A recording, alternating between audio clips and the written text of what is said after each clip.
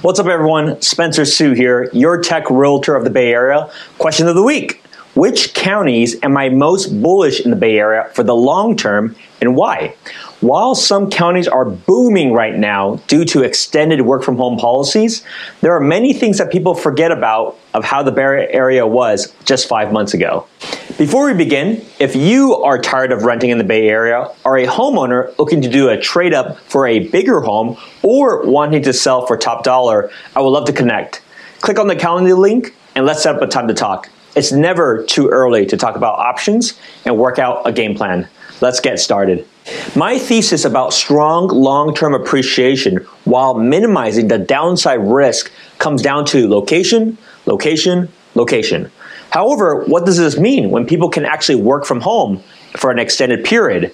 Why are prices still rising even in some of the most expensive counties here in the Bay Area? Shouldn't all of the Bay Area real estate prices be tanking right now? Not so fast. Now, while many companies like Facebook and Google have allowed their employees to work from home until middle of next year, not every company has the luxury to do so. Even people within those companies themselves want to actually go back into the office space because they are tired of the kids running around at home. At the same time, even those companies are making large commercial real estate bets in this environment as a very good opportunity for themselves. My entire thesis and long-term bet is about one thing: the commute lifestyle. I'm still very bullish that the big tech, along with other companies, will continue to be building in the same hubs that they have built in the past. They have a very grand vision of a corporate campus. It's a community and talent attraction play. Did you know that initially Uber owned the Sears building in Oakland a few years ago? Do you know that it was sold a year later? Why is that? It's because they couldn't recruit the best talent that they wanted there. Why is San Mateo County the most expensive county in the Bay Area? It is because it is centrally located between the job hubs of San Francisco and Palo Alto. Many cities there itself doesn't actually have good school districts, but it does provide the flexibility for couples while providing some of the most tranquil lifestyles available. Now, why else is it the most expensive? Supply and demand.